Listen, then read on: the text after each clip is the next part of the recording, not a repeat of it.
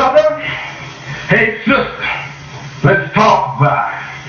I remember when I was a little boy, I heard the pastor say, I once was lost, but now I'm found, was blind, but now I see. He went on to mention something about grace. Back then, I was itty, bitty, and snotty. Wasn't really listening to anybody.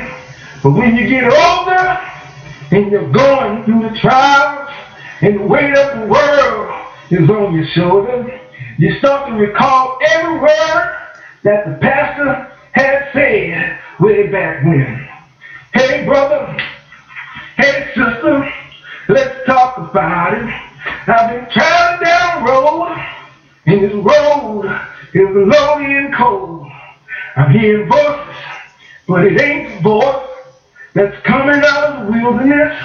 It's the voices of defeat, voices of regret, voices of depression, voices of financial curse, voices of adultery, voices of pornography, the voice of loneliness, the voice of suicide. Hey brother, hey sister, can we talk about it? At night, laying in bed, surrounded by the four walls, I cried like a travailing woman. I cried in my sleep many. I cried myself asleep many a night, where you had mama to rock your son to sleep. I don't believe y'all know what I'm talking about. Where you had dad to pat your boy on the back and say, stay strong, son, you can do it. Have you felt that way? I must be the only one that's come to a breaking point. The storm was raging in my life. I started looking for love in the club. I started looking for love on the internet. Simply put, looking for love in all the wrong places.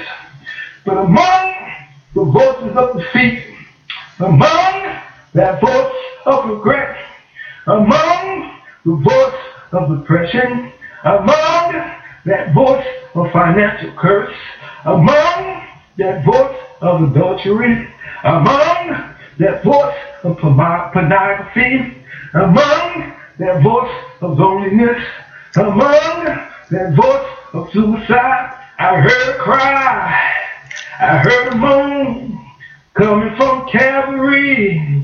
Then I heard that pastor say, when I was a kid, they stretched him wide, they pierced his right hand, they pierced his left hand.